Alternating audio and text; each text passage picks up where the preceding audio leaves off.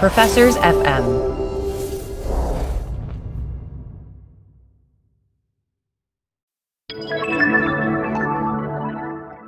Doug, as you know, we have joined the Professors FM podcast network, so it's extremely exciting. It's like, for the first time in my life, I'm going to have academic friends. This is big.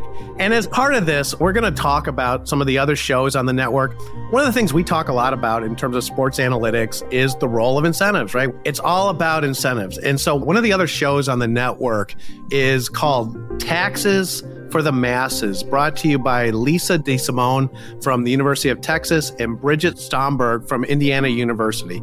And so what these two ladies do is they dive into all things taxes. I think it's a great compliment to what we do. In some ways, there's nothing bigger in public policy than taxes in terms of shaping the economy and society, because taxes change how people behave. So, give it a listen. Great show.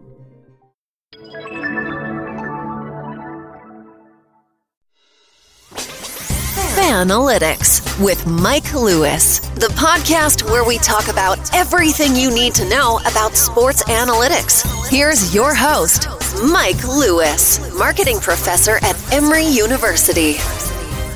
Welcome, everyone. Welcome to the Fanalytics podcast with Mike Lewis and Doug Battle.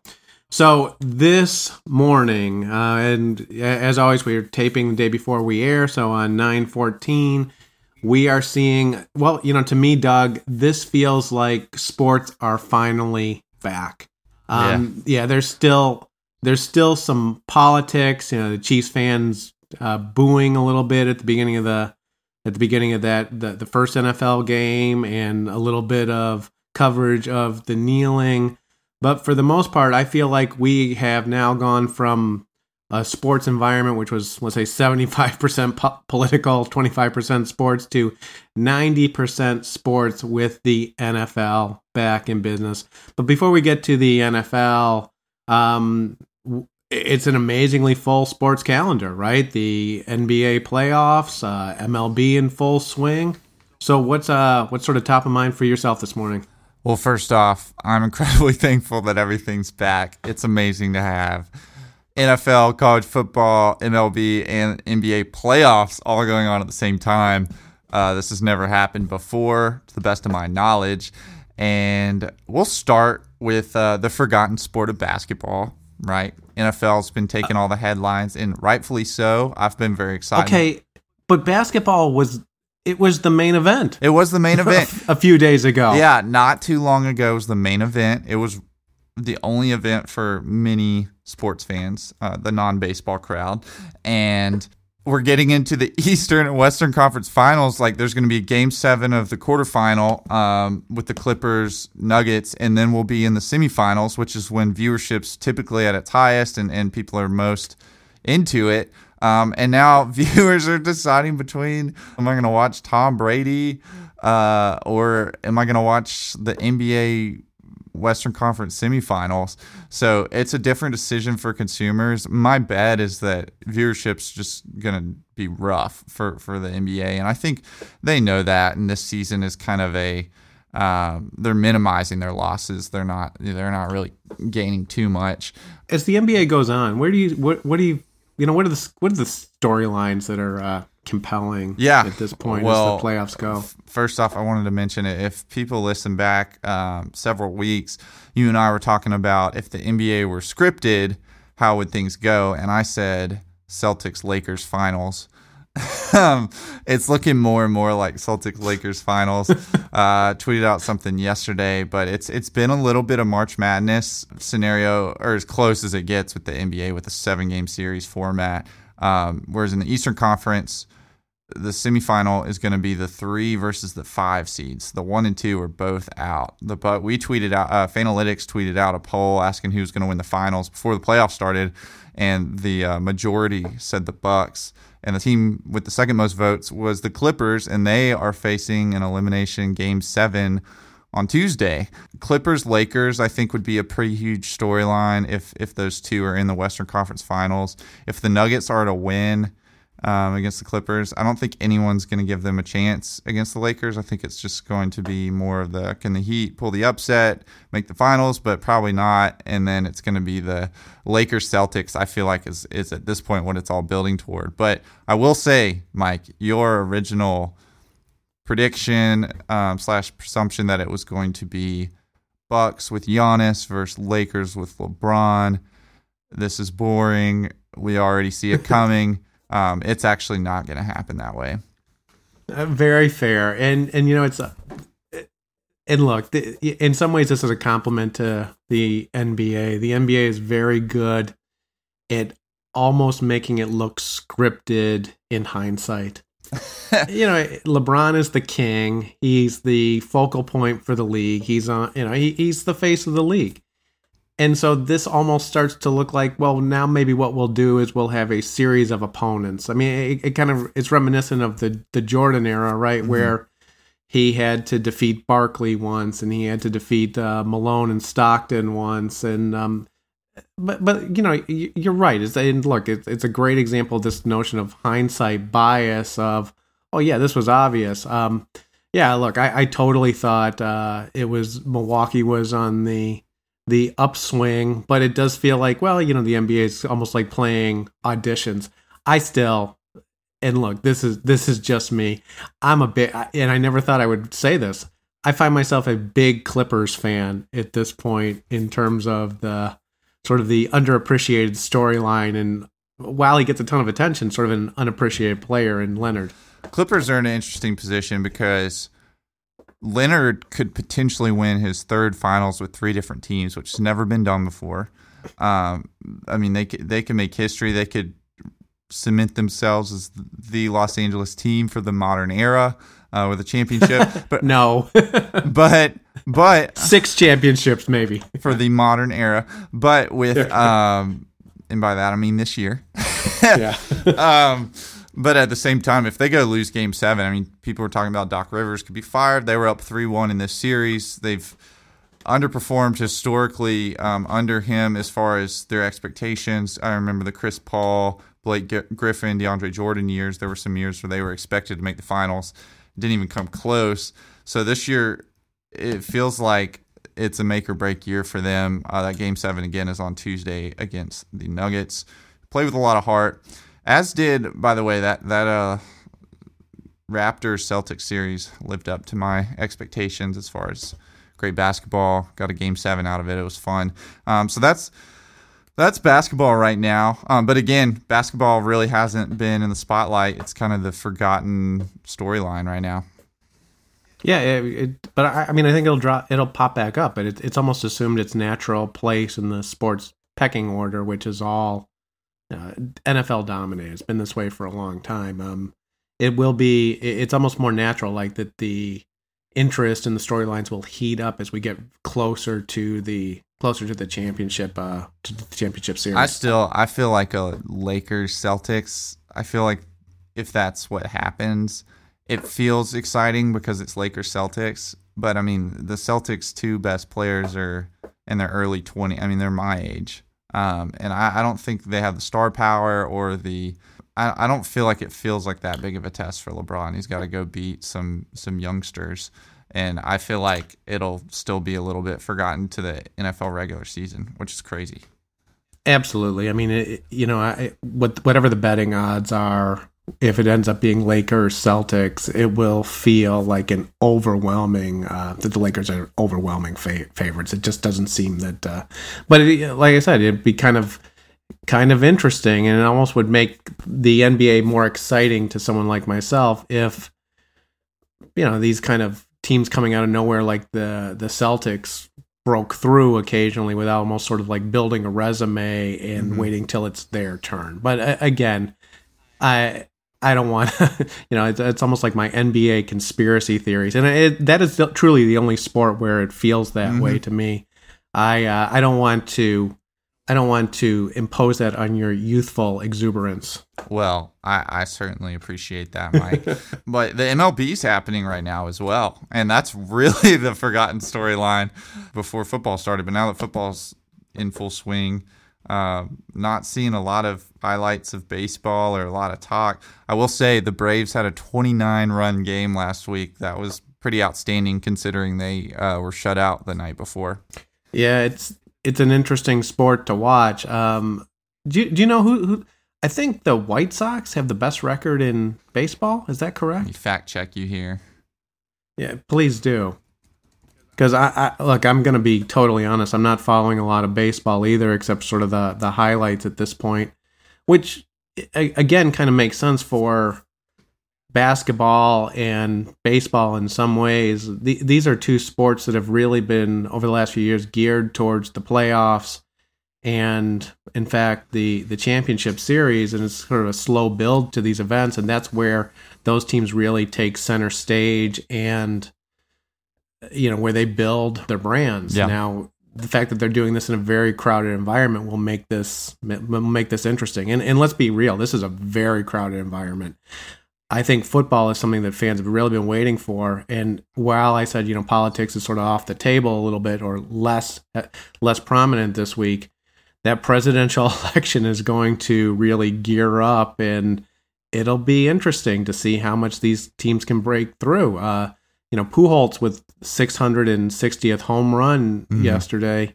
Think about how that's getting into history, and it's probably about the fourth story on the sports talk shows this morning. Absolutely. So to piggyback off what you were saying earlier, the Dodgers have the best record in baseball. They're 33-14, but right there with them, Rays, White Sox, Twins all have 30 wins. So maybe not exactly how you would have predicted it for a team like the White Sox. Not your. If the NBA is playing a couple of iconic brands against each other, it's not your, let's say, your storied franchises that are dominating the league this year, which can't help in a strange season. Yeah, I mean, I think Cubs are top of their, top of the NL Central with the Cardinals right there, and then of course the Dodgers are doing really well. So you got a couple. Got a mix. Yeah, you got a mix, but football is America's obsession, and we've got the NFL back. My fantasy team, by the way, I got Cam Newton as QB1. Did not disappoint in week 1. I'm feeling like I may have gotten a steal in the later rounds.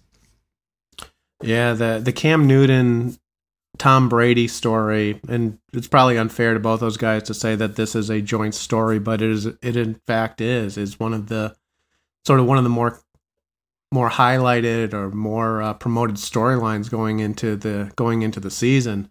Brady had a little bit of a tough game yesterday with a couple of interceptions.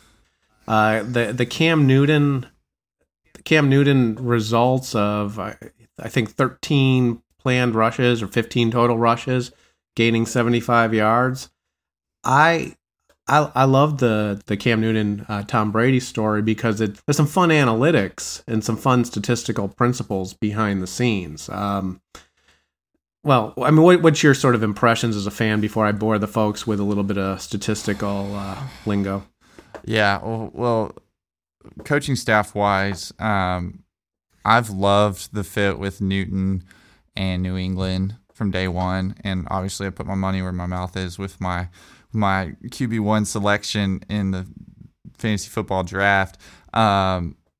I think that Josh McDaniels and Bill Belichick do an excellent job of working around the limitations of the players that they have and the strengths of the players that they have. And I think we saw that with Brady for so many years. I've long been a believer that Tom Brady is, especially at this point in his career, much more limited than he's made out to be. And I thought the Patriots coaching staff masked that very well. I also think Cam Newton is an exceptional athlete. I mean, I think he's a LeBron caliber athlete, and maybe not the best quarterback, but I think that coaching staff is going to play to his strengths and avoid his weaknesses or mask them in the same way they did with Brady. Of course, I'm not saying Newton is the caliber of quarterback that Tom Brady is, but I do think he's going to be successful in New England. On the flip side, and I started the Saints defense against the Bucs yesterday, I've long been a believer that Brady and Gronk and the Buccaneers hype has just been a little bit overblown. I think it's fans have acted as if wherever Brady goes is instantly a Super Bowl favorite, as if he's LeBron James. Football rarely works that way. Basketball, there's 5 guys on the floor at once. One player makes much less of a difference in football, but also Brady's nowhere near as close to his prime as LeBron James is. And so I've been skeptical about the Bucs. I think they can win some games, but I don't view them as a contender until proven otherwise. Okay, so I think that's all fair. It's a good assessment. As the analytics person in all this, I think it's a fascinating thing to play out in a bunch of things that are going on. So number one, and then this is more of a principle and sort of a guiding principle for when you're going to think about analytics and statistical results in terms of football, is all the fans have, while they may not articulate it directly, the big question has been, was it Belichick or was it Brady? Right? And so that in statistical terms is a classic issue of identification. Are you able to identify the Brady effect versus the Belichick effect? And, maybe you can look back in the day and go, oh, well, Brady was hurt and they plugged this player in, and suddenly that player became a person of interest to the rest of the league, and they were signed away or traded away. Matt Castle. Exactly. And so in some ways we're getting to see a little bit of almost a quasi experiment where we can maybe pull this a little bit apart and get to see who in fact was driving the Patriots effect.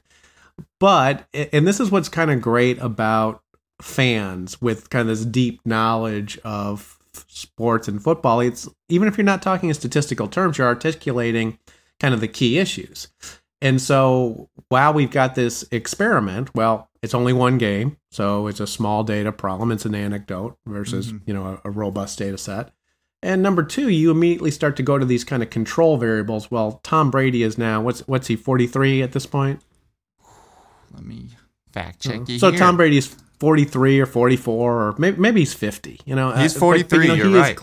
He's 43. But so this is, there's a bunch of factors that are coming into play. In addition to this, you can almost imagine how quickly the story is going to turn where, Brady's in Tampa and he's got Gronk. It's like the good old days. And now, well, Gronk was already retired. You can start to see people like parsing it back. So it's kind of an interesting analytics question. And I think it's great when someone like yourself coming up more from the fans' perspective that you immediately list a bunch of caveats or things that make it hard to really dig into the data and why we love sports and why opinion and intuition is so important, even though, analytics is growing in prominence. The other thing that I thought was great was running the ball 13 times with Cam Newton. So Belichick is definitely adapting, but I think that anyone seeing that kind of number is immediately going to go to the place of, well, how long is this going to last? Mm-hmm. Is this going to be sustainable? Can he make that many rushes at this point in the career?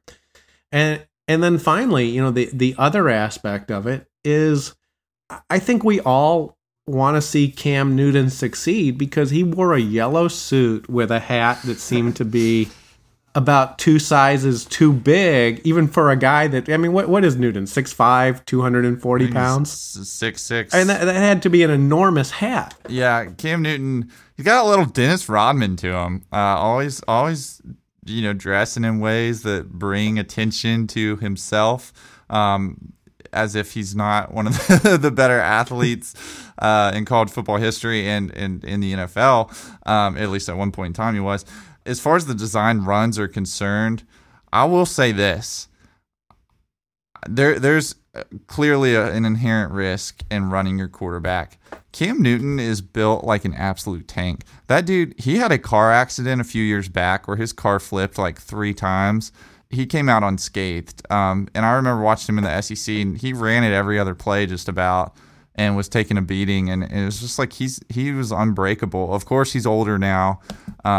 But honestly, he may not be as valuable as he was earlier in his career, where the goal was to protect him so much. And so I feel like it's like when you have an older car and you used to, if you have a nicer car, you might park it like in the end of the parking lot away from all the other cars so that it doesn't even come close. And as it gets older, it's like, might as well park it with, right next to or right in a tight spot where someone might dent it. That's Cam Newton right now, in my opinion. Well, and look, that's a great insight in terms of how the modern NFL works, and in terms of how probably any sport that has a salary cap and a structure that pays, in general, pays rookies less, but pays, players like Cam Newton that are basically, a couple $1 million or $1 million this year with a lot of incentives, that it does potentially change how you manage players, where Mahomes is being parked. Maybe you're not even taking the Mahomes car out, right? You're leaving that in the garage and you're taking an Uber wherever you want to go. No design runs for him. And I wouldn't. Well, but ultra protected because of the investment. Mm-hmm. And look, that is absolutely part of the analytics package that is almost always neglected, at least in terms of how analytics are portrayed during, let's say, during the fan portion of the sport, what the analysts are talking about. But I guarantee you, within a front office, those type of investment and salary considerations are absolutely massive. And you're right. If you're not sort of hung out to having a lot of dollars on salary cap devoted to Cam Newton for years, you can potentially manage that player very differently. Yeah, and I feel like for Cam Newton, it feels like there's nothing to lose. He was already kind of considered washed up past his prime, and so to go back and get back to what makes him unique in his running ability and his size, and combine that with a passing game that plays more to his strengths, to his arm strength, and to, Tom Brady was just making quick reads, short passes the last couple of years, minimizing turnovers. I think Cam Newton's fully capable of those types of or that type of offense, and then add in the running element, something that Brady couldn't do, and now it feels like New England's has some new life, and it'll be interesting to keep up with the parallel between them and or maybe not parallel. We'll see how the Bucs and New England continue, or what trajectories they continue on. Absolutely, and it will really depend. I mean, especially if one of those teams does well and the others go south, that will be a talking point throughout the entire season. Okay, the other a bunch of analytics related topics, but one of the sort of classic ones is, and I heard a lot of discussion on the morning talk shows about the decision of whether or not to go for a field goal when it's fourth and, I think the exact scenario for Dallas was 4th and 3 on the 10 or 11 yard line, and Dallas decided to go for it. And he's the Dallas team coaching staff is getting lit up a little bit in terms of, you got to go for the field goal. They were down by 3, right? So I don't here's one of the problems about sort of recapping all of the NFL. There's so many games and there's so much going on that the details escape me. And maybe as the analytics guy, I just focus in and like, hey, here's a question, right? Yeah. So to me, down 3 there, if you get the 4th down conversion, you go up and then you score a touchdown, you go up 4. So you potentially win in regulation, or you can tie the game. I don't know. I mean, those decisions are tough. Clearly, that's where analytics can really benefit a team. I know I saw in that first game the Kansas City Chiefs go for it on 4th and short within their own side of the field. I mean, I believe they were close to the 30-yard line, and they did it like it was nothing, and they got it. And people were praising Andy Reid, for doing that, because they're like, yeah, most of the time you're going to get that. But if he hadn't gotten it, he would be a bozo, in the words of somebody out there. But the Falcons yesterday went for it 4 times, I think, and it's believed to be what cost them the game. And I think, I don't know. I mean, it's going to be a topic till the end of time whether to go for it or not. It's up there with all the other classic decision, in-game decision making that we talked about in Fanalytics U. Well, it's great. And I'm thinking about the one, because I was literally just watching it about an hour ago, is Rex Ryan talking about it and basically doing the kind of the old school approach of throwing up their hands saying, oh God, analytics are just, they don't make any sense. And it's, yeah. So I love these. I love these stories because when you decompose what's happening, Rex Ryan is actually he's arguing against math. Right. And I don't think he even realizes that he's arguing about math. And in some ways, the analytics are not, Rex Ryan has opinions. The analytics are just, they're just kind of the facts, right? We've talked, for those of you that listen consistently, we talk a lot about things like decision making. Maybe the classic decision is, do you do the sacrifice bunt? In the terms of some of the stuff we've been talking about with basketball, the value of a possession is a key concept. All of these things boil down to a relatively simple principle, and that's that you either make a decision to do something, bunt the ball, kick the field goal, punt the ball, whatever it is, you make a decision to do that, and then how does reality play out? And so in the case of a field goal or going for it, if you go for it, this boils down to what's the probability that you're going to get that first down or you're going to score, right? Versus going for it on fourth, that the ball is turned over and the other team takes control. So it boils down to, again, this value of possession or the value of what's going to happen after the decision. So for the coaches using the analytics, they're relying on this kind of basic mathematical principles of what's the best expected value from doing X or not doing X. For the guys like Rex Ryan, it's great because they almost have an intuitive feel for what might be wrong with using analytics, but they may lack the background to articulate it, and so they're just going to rely on almost throwing up their hands and saying analytics don't matter. Ryan did make the point when he was arguing about it that Dallas was 0-3 on, I don't know, third downs or fourth downs. And so one of the things that's not taking into account in those decisions is, well, how well is your team playing? Who are your personnel? But like I said, from my perspective, it is one of the great things to watch. And I love when the analysts argue against math. I mean, there are ways to do it, but I will always applaud the passion of arguing against statistical relationships. Absolutely. I think in football, it seems like analytics, if you base your decision making purely off analytics, you're going to actually end up being more aggressive than intuition would have you be. Going for it on never punt, always go for it on fourth down, 2-point conversion instead of extra point. Mm-hmm. And football coaches are, by nature, many of them are very conservative. The formula is often to not turn the ball over, to play good defense, and to kind of take what's given to you. And so to go for it in these situations and risk it all, it can go against the nature of a lot of these coaches. It can rub some people the wrong way. And of course, the decision is based on a probability. Within that probability, inherently, there's a possibility that it's not going to work. And in the cases when it doesn't, people like to dismiss the entire concept of using these probabilities. Good. And I think what's really great about that is you use the phrase risking it all, because I think that's kind of the bottom line on this. And so if you make the conservative decision, you punt the ball or you kick the field goal, it's just the conservative decision, right?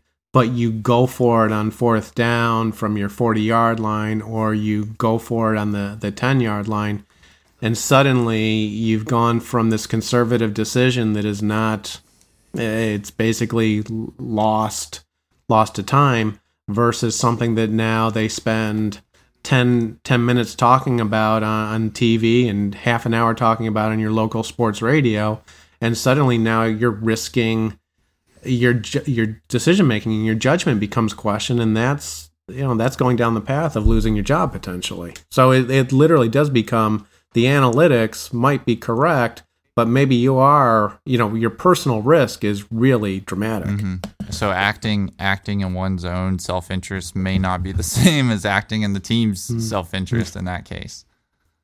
Well, and I don't think it's that calculated, but I do think that that's probably what it basically boils down to, right? Is like that, the trepidation of going down that path and making the risky decision.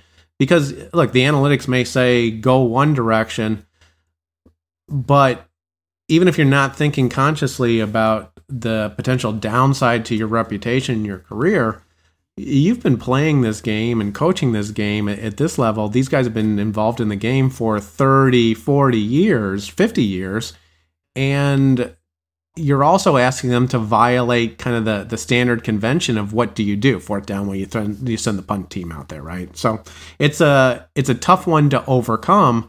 And again, I think in this instance, it's like the analytics are probably not the thing that should dictate the decision. You shouldn't be looking at a chart and saying, okay, we're at this field position, let's send in the field goal kicker, or let's not send in the field goal kicker.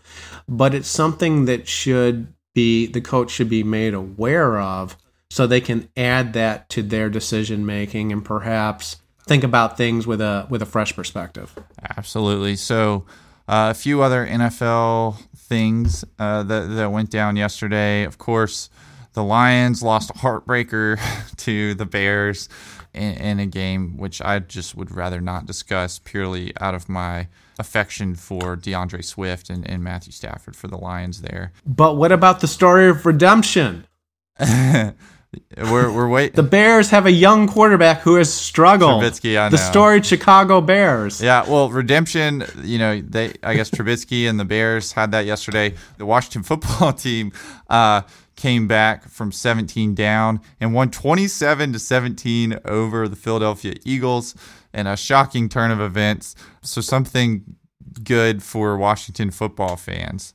What did you think of that? What did you think of the look for the Washington football team? I'm going to admit, I kind of liked it. I honestly, the one thing that I don't like the yellow number on the helmet. I almost would rather it be white or something. It just, I don't know. It's a little much, but the uniforms, I think they should just stick with what they have right now. The Washington football team, and just be like a old school, like no nonsense. We just play football. We don't do the branding and logo. So I feel like that could be their brand. 100% minimalist. WDCFT, right? I mean, how great would that be? Sort of the soccer kind of approach to this. I love it. I think it might be the right play at this point. So we'll see what happens with that. No idea what to expect. The other almost storyline was Joe Burrow, a quarterback who I think has GOAT potential.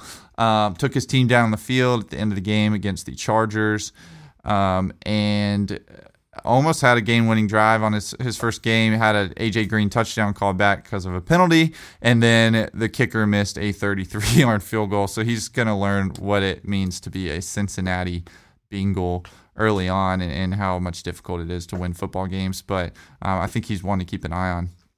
Absolutely, and we all have our sort of we all come to our sports with our perspectives, or call them biases.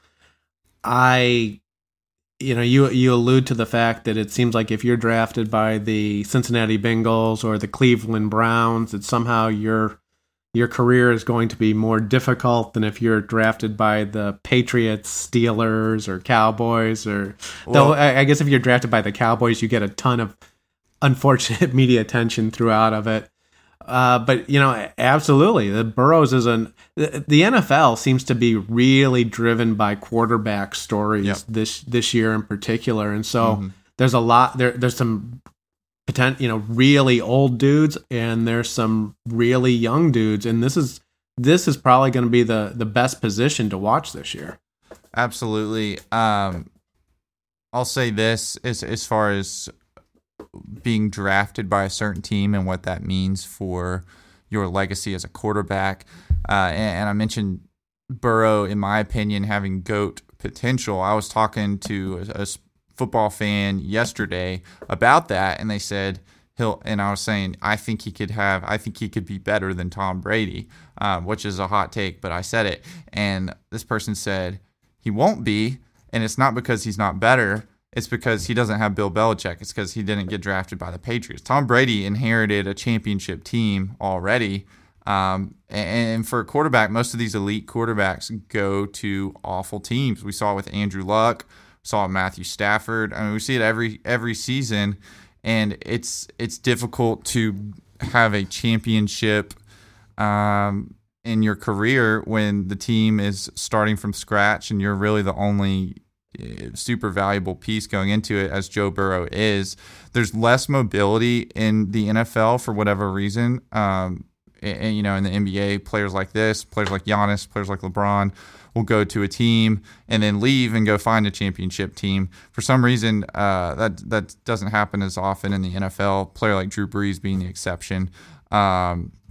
So it'll be interesting to see with Burrow, but I also think it's just an interesting discussion with Brady is if he hadn't inherited a team like the Patriots, would he be looked at the same, or could Aaron Rodgers or Matthew Stafford or whatever NFL quarterback have taken over that same team and won the same amount of championships? Yeah, and let me say something, but I'll keep it quite kind of short because it's a topic that I want to actually spend. And we haven't talked about this, but there's some research that I'm involved in on the sort of behind the scenes that right. I think we will be trying to develop a special edition of Fanalytics on, similar to those of you who've had a chance to give a listen to our NBA efficiency, a relatively deep dive into NFL passer and quarterback statistics. What we're going to do with that is, well, if you look at passer statistics and quarterback statistics, and really almost anything in a team game, one of the things that tends to be missing is the level of support. Okay, and so one of the other breakthrough stories was Kyler Murray yesterday, yep. And Kyler Murray, perhaps the thing that is taking Kyler Murray to the next level is, well, what, or let me say who? This is a quiz, Doug. DeAndre Hopkins. Okay. And so very often we give individuals credit for the results of the team. And so one of the things I'm working on is some adjustments to quarterback statistics. And like I said, I didn't actually mean to preview it, but it's something to look for that I think will probably be out there within a month or two. But I think this is really a powerful idea and really an important topic in the NFL, and really any, baseball is where so much analytics happens, is very kind of an individual, discrete game. In the NFL, part of the problem with analytics is there's such a significant team component. So I'll sort of just put that out there as something for you guys to look forward to that will probably get out there in the middle of the NFL season. Okay, Doug, so to wrap things up this week, let's talk a little bit about what's ahead. So number one, and we will release this podcast on the morning of the 15th. Later that morning, we are doing a webinar with Mr. Todd Harris, who is the CEO of Skill Shot Productions. So it's a little bit different for maybe a lot of our listeners, but Todd is, especially in the Atlanta area, and that's just relevant because of how much he thinks about community, but he is a leader in the esports industry. Skillshot helps video game companies put on esports tournaments. Esports has been the fastest growing segment of the sports industry for probably the last 5 to 10 years. So this is something that is really coming. And while traditional sports fans might not be actively involved in that, it is something you probably want to be aware of, because it's something that is going to be of increasing importance, both and especially on the business side of things. The world of sports is a lot about business, sponsorship, fans.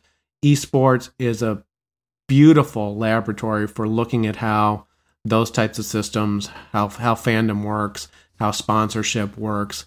We will put a link to the webinar along with the podcast. Sounds good, Mike. I'm looking forward to that. One last word from me, and this, No, you know what? Let me do this one. Let me at least introduce this one.